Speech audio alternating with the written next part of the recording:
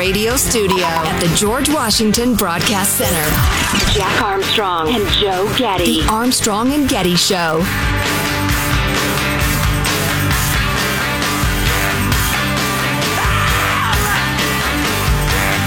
China is going to eat our lunch? Come on, man. They can't even figure out how to deal with the fact that they have this great division between the China Sea and the mountains in the west. They can't figure out how they're going to deal with the corruption that exists within the system. I mean, they're not bad folks, but guess what? They're not competition for us. I could get hung up on that astounding mishmash of half-formed thoughts from a couple of years ago, but I won't. It's a nice little introduction to the topic of China, the U.S., our relationship, etc. And to discuss that, who could be better than Josh Rogin, global opinions columnist with the Washington Post, author of Chaos Under Heaven, Trump, Xi, and the Battle for the 21st Century. Josh, how are you? Great, Joe. Great to be back with you. Thank you very much. Yeah, it's always terrific when we get a chance to talk to you. Hey, before we get into some of the Biden administration versus China stuff that you've been writing about lately, what are your impressions of how the Olympics have unfolded thus far? Going into them, Jack and I were discussing, is this going to glorify China and in the way the 1936 Olympics really bought Hitler time? Is Xi going to get what he wants out of these Olympics, or will it more focus on the horrors and evil of China? What's your impression so far? Well, I don't know about you, but what I've seen is a lot of actually good coverage, not by NBC particularly, of the fact that China is becoming a genocidal police state that operates like a mafia organization and is trying to silence everyone both inside China and around the world, right? Xi Jinping thought this was going to be his best, world stage. He thought this was going to be the chance for him to burnish China's image. And from what I can tell, all he's done is piss off countries all over the world. There was the thing with the Indian, do you remember the Indian diplomatic team withdrew the day before because they actually put a Chinese military officer who killed Indians into the torch ceremony. Then they put a Uyghur to they pissed off India just for no reason the day before the Olympics. Then they had a Uyghur light the torch at the opening ceremony, and everybody was like, "Wow, that's really messed up. That's just a sociopathic thing to do," And then there was the Peng Shuai mysterious interview where she pops out in the middle of the first week of the Olympics, and everyone's like, "Oh, wait, she's in a lot of trouble. This is really creepy." And one by one, China's effort to sort of put their best foot forward backfired, in my opinion. I don't know if that's how everyone else saw it, but to me it seems like a total disaster for the Chinese Communist Party because this is their best behavior. This is when they're trying to show us that they're not a horrible, human rights abuser, and every single step of the way they just seem to be reinforcing that view. Well, and their snow sucks, according to everybody participating in the Olympics, so there's that. Right. And their treatment of the Olympic athletes, and they're threatening them. Yeah. They're making them download an app that monitors all of their speech, and then, forget about the fact that they put some of the events in the middle of what looks like a dystopian nuclear wasteland, and then the lockdowns and the repression and the silencing of all the journalists and the threatening of all the dissidents. I mean, it's a pretty ugly picture. I think at least that's what I see. I don't know about everyone else. Yeah, we've been rooting for it to be as ugly as possible just because, to whatever extent Americans and people around the world can recognize the evil and the power of the Chinese regime, all the better for humanity. I was curious to hear your take because, we've been rooting so fervently for that. I didn't want to, assume that my wishes were being the father of my thoughts. Not to completely, spoil your enjoyment, but it does seem that the actual corporations don't actually give a crap one way or the other. Oh, no. And none of the sponsors have done anything to stand up for human rights. The International Olympic Committee helped the Chinese Communist Party make a hostage video with Peng Shuai, and then they, refused to even meet with the human rights groups. I've been dealing with a lot of these Tibetan groups, Uyghur groups, Hong Kongers, Taiwanese, a lot of Chinese dissident groups. And they say that big corporations won't even give them the time of day. So I think there's an awakening in the public space, right? And regular, ordinary people realize we got a problem here. But for right now, the lure of the Chinese market is still forcing all these corporations, especially American corporations, to shut up and self-censor. And that's like sort of the other side of that coin. Josh Rogan of the Washington Post is on the line. Josh, I wish I could remember who wrote the piece. I read it over the weekend. It was going through some of the challenges that the Chinese communists are going to face going forward, and Xi Jinping specifically as he tries to re-communize China. Turns out the guy's an actual communist. And that combined, because that's going to choke off the engine of the Chinese rise to the extent that he gets it to go forward. You combine that with demographic problems, with some dissident problems, a ceasing of the rapid rise of standards of living in China, and that he really faces some serious headwinds in the next 5-10 years. I realize it's tough to see inside the Chinese Communist Party, but do you agree with that, or do you think he's pretty solid at this point? Yeah, no, I think that's right. I think 2022 is going to be a very tough year for Xi Jinping, if you think about it, because he's going to get his coronation to get his third term, to make himself the emperor, to make himself the czar at the end of the year. It comes in November at the party conference, so he really can't afford to mess up from now until November. So he is in a tough spot for this immediate near term. Now, the biggest problem he has is that he's got the zero COVID policy, which seemed like a good idea with Delta, but is actually a terrible idea when it comes to Omicron, because they can't open up their economy. So how are they supposed to recover if everyone's locked down forever because they don't want even one case of COVID, which is insane. And then if he opens up, he's going to have 1 billion people who are going to get Omicron in 2 weeks. That's also going to be a problem. So he's got a lot of troubles, but what that says to me is that he's actually even more dangerous, because he's actually got more incentive to do, to consolidate power, to crack down on his rivals, to murder anyone who stands in his way, and of course that's what he's been doing. So let's talk a little bit about the Biden administration, their China policy. I don't want to label you as anything. You're a journalist and a writer. We can fairly be labeled pretty hardcore China hawks around here, and we tend to agree with you a lot. I've been reasonably impressed with the Biden administration's stance toward China. What do you think about that? Yeah, no, I mean, I've been called a hawk. I like to think I'm a realist, but I guess everyone thinks they're a realist, right? I mean, the bottom line is I believe that the Chinese Communist Party is increasingly aggressive and repressive and expansionist and interfering in our free and open societies, and we need to do more. That's my view. That's what I wrote my book about, right? We need to do more to confront this problem that we all have. And, the Biden team came in, the people who are actually working on this agree with that. That's what I wrote yesterday in the Washington Post, that there's a team of people inside the Biden administration who agree with that we need to do more. They don't like to be called Trump light or whatever name you want to put on it, but the fact is that they agree that the China's problem is getting worse, okay? The problem is they don't run everything. They don't run like the West Wing, and they don't run the Treasury Department, they don't run the Commerce Department, and it's too slow. So I feel like it's like Trump actually did something really good that he doesn't get credit for, which is he changed our approach to China in a fundamental way. And that Biden administration agrees with that. They looked at the same set of facts and came to the same set of conclusions. So they're keeping that direction. They're just going too slow. So, final question, and you can go on as long as you like on this topic, because as I was boring friends to death at dinner the other night, I said, the story of the next 50 years is the United States of America, heroin addict, if you will, giving up the China habit.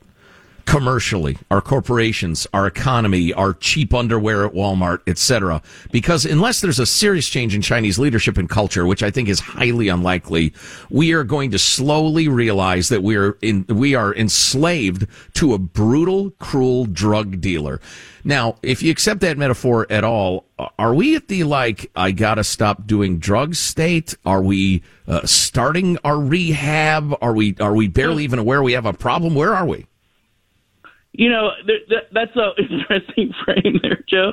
I like to think of the Chinese Communist Party as a mafia organization, okay? Because it operates like one. It's basically a big extortion ring. They go around the world and they say to countries, hey, nice country you got there. It'd be a shame if something happened to it, okay? Pay up. And that's what they do. And they do that inside China, too. Now, what we are the mafia organizations, lawyers and financiers and accountants and business partners, and we are pumping money and technology and know-how into this system, which they are, of course, using to advance their criminal enterprise, which in the end is aimed at us, which in the end means us harm. Okay, and in 1972, when the idea was that China could be part of our system, and if we just gave them all the money and took all their money and integrated them as much as possible, that they would be like us, that they would turn into us. That was the idea in 1972. In 2022, that doesn't make any sense. We just have to see them for what they are. It doesn't mean we have to go to war. It doesn't mean we have to decouple all the way. But we have to realize that we're dealing with a criminal organization. It's like if the Gambinos, ran a country and it was the richest country in the world. That's what it is. So what that says to me is that we have to treat it like a law enforcement problem, which means we have to punish the people who are helping the drug dealers, okay? The drug dealers' lawyers, the drug dealers' accountants, and they are dealing drugs because they are actually sending tons of fentanyl into our country. Right, so that's just one of the problems, right? More broadly, we just have to stop helping our adversary build the machine that's pointed at us, because it's crazy, okay? And the reason that Americans are doing that is because they're getting paid on both sides of the Pacific. So until we change those incentives, we're not going to change our corporations and our Wall Street firms and our schools and our Hollywood theaters, who are all seeing it as better for them to work with our enemy instead of protecting us from our enemy. And that's the big change that has to happen. Right, and you have a better metaphor than I do. I love the mob metaphor, because they don't just want to sell drugs; they want to own everything. They want to own all the businesses and own all the towns and own all the people. Final thought, and reading your stuff and Michael Pillsbury's 100-Year Marathon and stuff like that, I've become aware of, and this is an illustration of how dopey and naive Americans can be from 1972 to recently, that deception is celebrated in China. Fooling your adversary into thinking you're not an adversary, feigning weakness, feigning friendship, those are not seen as despicable. They're enshrined in some of the greatest values in Chinese society. The 36 Strategies, which is an ancient text, and the rest of it. Who knew? Joe, I don't think any one culture or any one society has the cornerstone on deception. You know what I mean? I think it's part of diplomacy. And I wouldn't want to single out Chinese society as being responsible, because again, you wouldn't blame the Italian people for the mafia, right? So you wouldn't blame the Chinese people for the CCP, right? The CCP is a unique thing, and it's not really about Chinese culture. It's not really about the Chinese nation. It's about this party, which is a criminal organization in and of itself. And that's the problem. And, we have to focus on that. Okay. And, what I say to that is yeah, of course they don't want us to focus on that. That's how they're different from Putin. Putin wants everyone to focus on Putin. Xi Jinping wants everyone to focus on anything but Xi Jinping. Because in order for them to build the machine that's pointed at us, we need to be looking the other way. So that is, of course, a form of deception. But I don't blame China. I blame the CCP. Yeah, and fair enough. And it's funny because I don't see it in moral terms. I see it in strategic terms. And if it came off as like a moral judgment, I didn't mean it that way, because I'm just aware of negotiating styles across different cultures are very different. If you are negotiating with somebody from Iran, say a Persian person, as sometimes they refer to themselves, they have a different view of honesty and call it cleverness than some other cultures do. But I'm afraid we're crazy up against a break. Josh Rogan of the Washington Post. Josh, it's always stimulating. Thanks so much for the time. We appreciate it. Never go on anytime. And I hope we can talk again soon. Josh, the author of Chaos Under Heaven, Trump, Xi, and the Battle for the 21st Century. Great book. Got to take a break. Armstrong and Getty.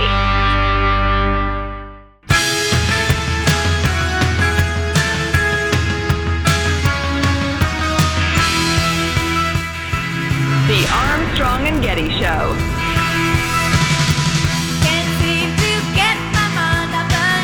We'll be talking to military analyst Mike Lyons in just a few minutes about the situation in Ukraine.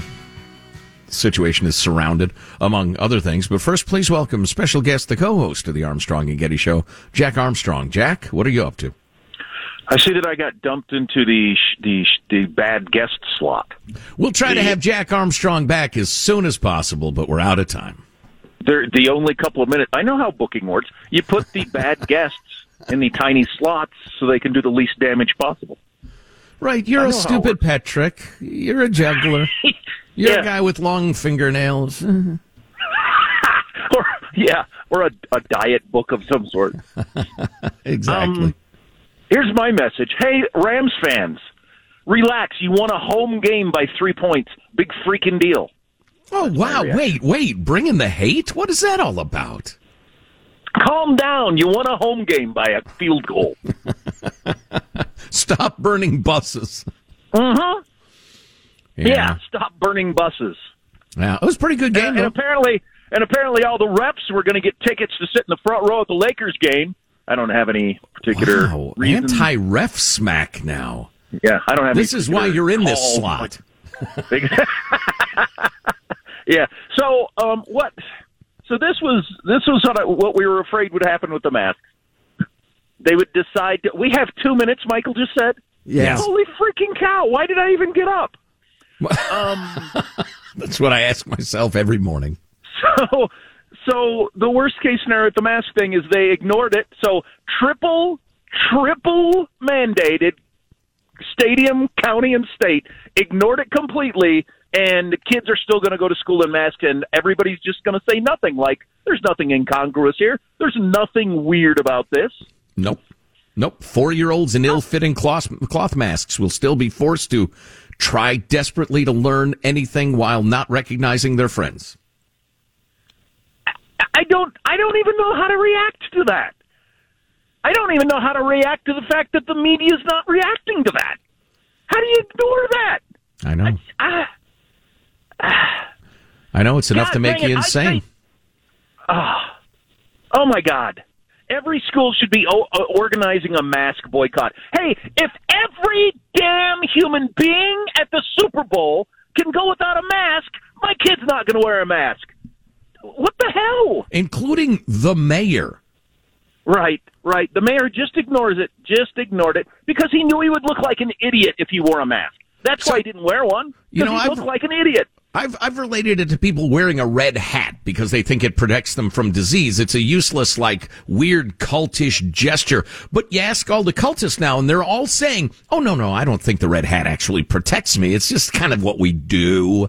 And marching little kids with all the with masks on, with all the harm that does, is now part of the whole cult ritual, even though the cultists themselves know it doesn't work.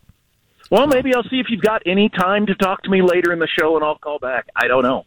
We'll have you back as soon as we can, Jack Armstrong. Thanks for coming by. If you miss a chunk of the show, grab it via podcast, ArmstrongandGetty.com, or wherever you like to download podcasts. Armstrong and Getty.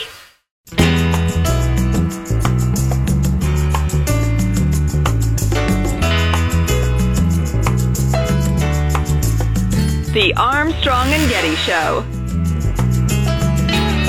Russia now has 80% of the forces it would need to conduct an all-out invasion, and the rest are on their way.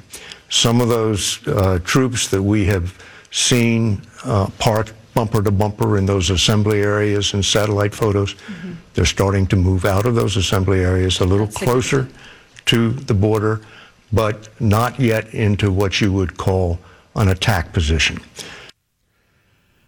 That is David Martin on Face the Nation yesterday, talking about the situation in Ukraine/Russia.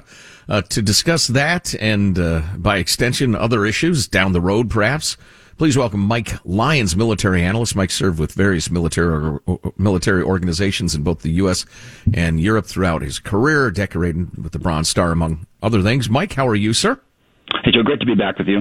On a lighter note, first of all, our executive producer, Mike Hansen, informs me that he bothered you in the midst of the Super Bowl yesterday as you were attempting to enjoy that great national holiday. I apologize for that. No problem. No problem. I'm always on. I'm always available for you guys, of course. No worries. Thank you. And that's what a worker he is, too. He's amazing. Anyway, so I saw the latest headlines over the weekend were that a number of nations were evacuating embassy personnel, civilians, that sort of thing. I don't know on what basis they make those decisions, but the sheer number of countries doing that was pretty ominous. It is, and we're all trying to look for the historical analogy at this point. You know, is it 1914 before the First World War? Is it appeasement to take place in 1938 with Munich and the British? Is it Independence Day where, the spaceships are all kind of lining up and everyone's trying to get out of the cities before something happens? And so I think that they're going to give diplomacy one more chance. You saw that the Ukraine minister is going to look to talk to Russia with this now potential promise of not joining NATO. But that's really not anything that's tangible whatsoever, because the bottom line is to get Ukraine in NATO, it would take 100% agreement of all other NATO countries right now, and Turkey wouldn't agree with it, and neither would Germany, and neither would a bunch of other nations. So that really is a fait accompli, and I don't think that Russia's going to take that seriously. They want more. They're going to want maybe a new missile defense treaty. There's a lot more things that Vladimir Putin wants, or else he likely launches a kind of combat on the continent we haven't seen since the Second World War. You know what I don't have a grasp on at all is whether Putin is sincerely seeking security concessions of the sort you just described, or whether this all is a pretext for snatching up land that he considers rightfully part of the great restored Soviet empire. Or does he have both options to him, and he's neither one nor the other necessarily? Yeah, no, I think it's more the second. He does want to take this land back. He's got a finite shelf life himself. He sees Russian greatness, and he's trying to project Russia into the future. That's really what, from his perspective, what this is about. And the only way that a country does that is by taking over resources. I think he's got to be faced with the decision of taking Crimea, taking Ukraine, and possibly destroying things that he's going to want to use in the future. But to your point, he gets Ukraine. He has influence over Belarus. What's not to say he's going to want to encroach in potentially the northern countries and Latvia still, the NATO countries now. How's that going to go? So I think that's why this appeasement argument is out there, because people say, well, if we give in now to this, then he'll just look to do that in the future. But he's got to look forward in a country that's dying. Fundamentally, Russia is going in the wrong direction, and I think he recognizes that, and this is the way he thinks he can reverse that. Well, I guess what I'm asking is, are the international diplomats trying desperately to talk sense to Sergei Lavrov and all the Russians? Are they just Neville Chamberlain going to Hitler? And there was never anything that was going to appease Hitler. He had a specific plan.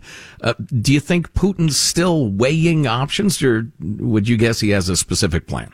No, I think he has a plan, and that's the point about Neville Chamberlain going and to Hitler was, I watch historians now try to say, well, actually, that wasn't that bad because it bought the UK another year or so to get ready for the war that's coming. I shake my head saying that's not what's happening here. Ukraine's not getting any further ready for war. I have to wonder what the military is doing right now. They're obviously on high alert. They're going to be undermanned. They're going to be underwhelmed by the technology that they have compared to what the Russians have.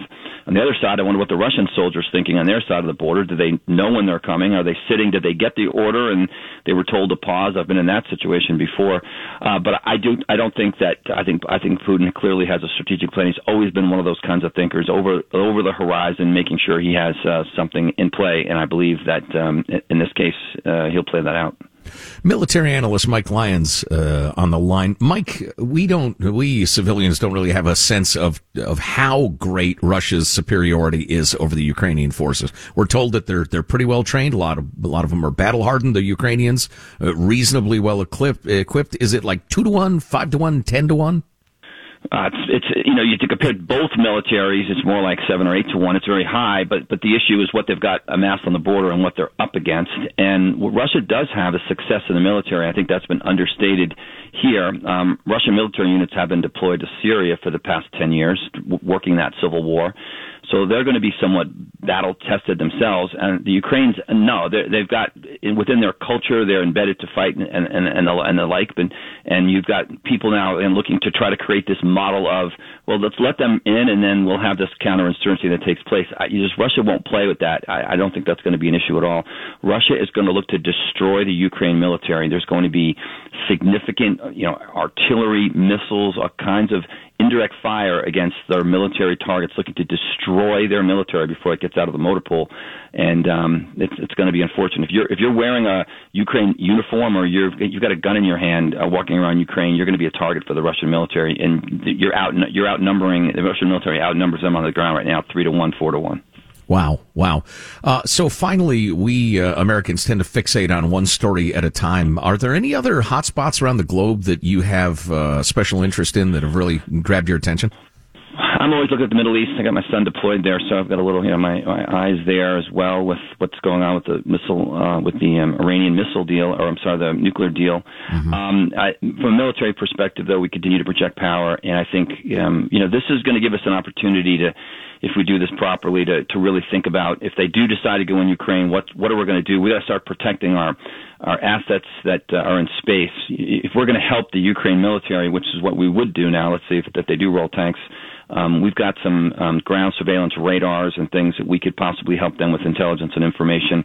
I do think that next fifth dimension will take place in outer space, and there'll be combat up there at some point. And the question is, perhaps this is the precursor to that. If we can, protect those assets there, I think we'll be okay. That's a topic we ought to pursue on another day. Absolutely interesting. And the idea that the previous administration, we'll leave the T word out of it, but the previous administration's solidifying and starting up the Space Force, the fact that was mocked and laughed at is just, it's a measure of how stupid we can be, I think. No question. And that's exactly where the next battle takes place. Cyber oversees all of that, especially in space as well.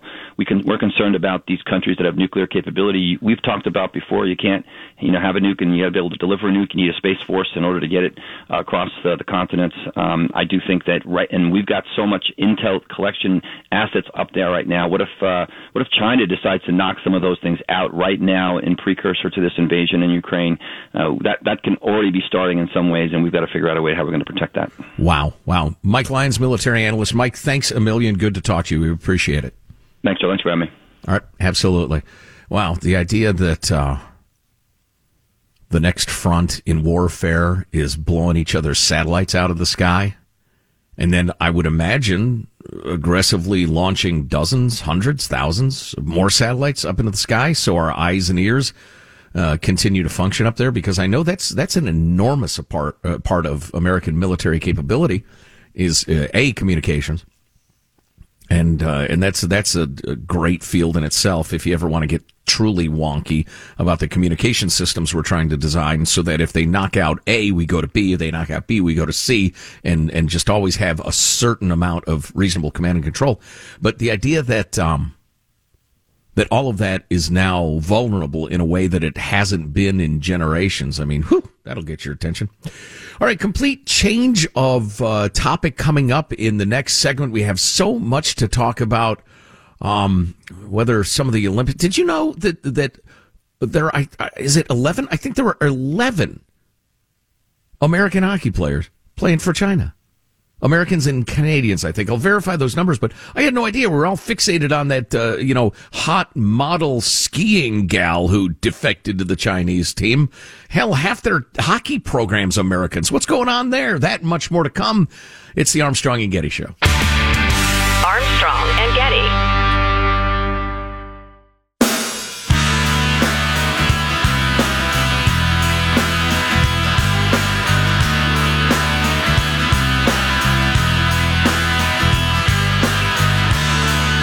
The Armstrong and Getty Show. A toilet? We're not animals. We go outside like humans. Hancock. No king. The people shall have the right to vote. Even the stupid ones? Nobody's gone to the moon, ever. Why not? It's far. It's too far. It's far. Like I was saying, it's FTX. It's a safe and easy way to get into crypto. I don't think so. And I'm never wrong about this stuff. Never. A fairly amusing Larry David cryptocurrency ad yesterday, last night, Super Bowl. It was pretty funny. It was kind of visual, but I can't remember how many crypto ads there were total, but quite a few. Do we have our special guest, Michael, or is that not occurred yet? Oh, we do. Ladies and gentlemen, please welcome back. He was so great in his last slot. We've asked him back again. The co-host, Jack Armstrong. So what was your setting for Super Bowl? I was at a party.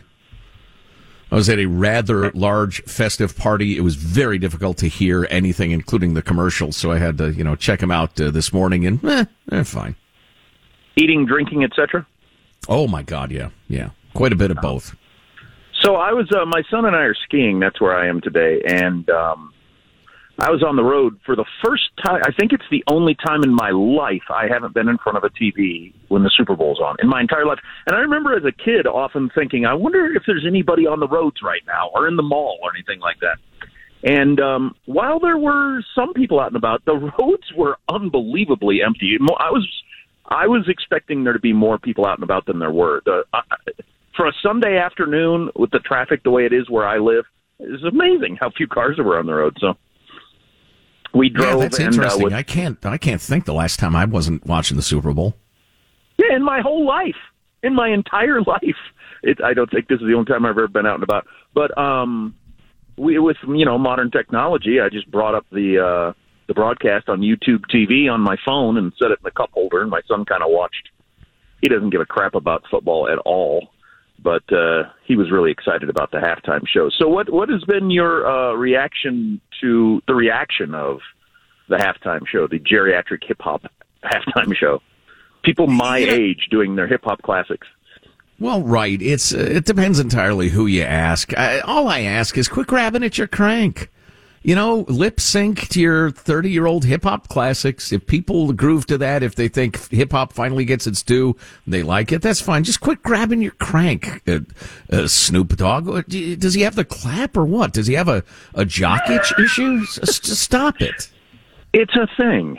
A number of the songs were 30 years old. So, like, when we were younger and they would have the freaking Beach Boys on or something, they were doing the same thing. 30-year-old hits for the older crowd that spends money, I guess.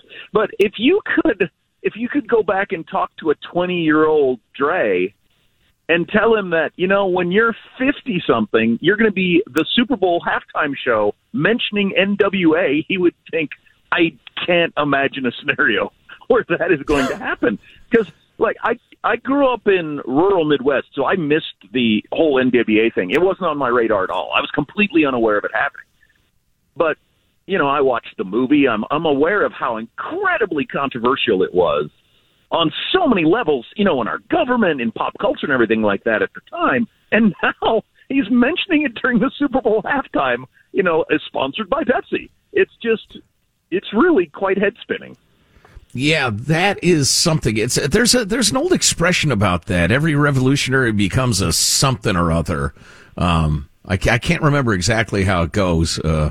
The Clash had a lyric about, y'all end up making payments on a sofa anyway. It is something like that, because the most edgy art, practically of the last 30 years was selling Pepsi and Verizon Wireless yesterday. That's how it changed over 30 years. What is controversial now that in 30 years will be a Super Bowl halftime? I don't know, but... Yeah, that's an interesting question. I don't know. Whatever sells the most Pepsi, I suppose. And I didn't like it. I had no use for it, but it wasn't for me. And I picture I like Eminem. I like that song. That I was digging it. Yeah, what's the point though? He's up there lip syncing it, and who cares? I don't know. Well, on the other hand, context. Wait a second. You got to put it in the context of a Super Bowl halftime show.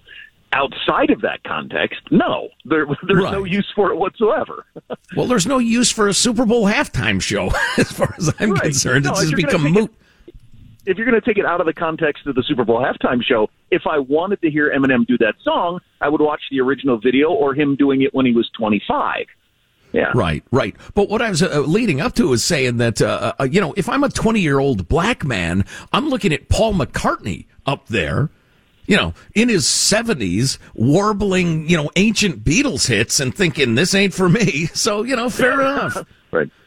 Yeah, do whatever you want. We got one email from somebody. They said, I've got a new tradition, a new Super Bowl tradition. I vacuum my house during the halftime and then come back and watch the second half. So, if it's not for you, go do something else. We've often wondered, is it for the people in the stands? Because a lot of people have spent a lot of money expecting, to be entertained. Maybe that's it. We're just along for the ride, the viewers at home. Well, yeah. Well, honestly, I think it's the opposite, really, because, half the stadium can't see what's happening because they're screened by the set or whatever. Mm-hmm. But I also think that they're desperately trying to hold on to something that we're clearly at the tail end of its significance. The Super Bowl halftime show. Oh my God. The chance to see The Who live. Oh my God. They don't have to come to my town. I can watch them on TV, has said nobody for the last, 25 years. Yeah, and we have been saying for years, have dogs catching frisbees yes. or the best college marching band in the country or something. That'd be more fun. Yeah, boxing exhibitions or animal fights. That's it. Bum fighting. Bum fighting. Probably not that. Former NFL star Michael Vick. Oh, Lord. No, that's disgusting. I said it because it was so horrible and outrageous, clearly designed to be dark humor. Didn't mean a word of it. Let's all move along with our lives. Oh, hey, do you want to get your son interested in the game in the future? Get him in one of those pools where you kick in money and you get a square on the grid. Uh-huh. And if the score comes up your way, I won the first quarter. Ooh, nice. But everybody, with the exception of like 2 or 3 hardcore fans, everybody became totally fixated on the grid. And we're, okay, all right, come on, Rams, kick 2 field goals. And then really? Cincinnati kick 1 field goal. I mean, that's all anybody was rooting for. That's Goodhart's law. When a measure becomes a goal, it ceases to be a good measure. That's exactly what happened right there. Look it up. Wow. So I basically rolled into the end of a Super Bowl party, which is when it's at its ugliest. So we drove through the whole Super Bowl, and then I get to this pizza place restaurant at a ski lodge in the last 5 minutes of the quarter, right? So the game is down to the nitty-gritty, and these people have been here. They skied all day long, probably drinking, then got to this pizza place and were drinking, and everybody was just freaking hammered out of their mind. You couldn't understand what they were even yelling, and we were standing around a TV shoulder to shoulder trying to see the last couple of minutes waiting for our pizza. But it was a disgusting display. It was women with mascara running down their face, and it was ugly. Harlots. Yeah, well, and your son couldn't even see kind of the gradual rising to that level. He just walked in; it's already at its worst. Yeah.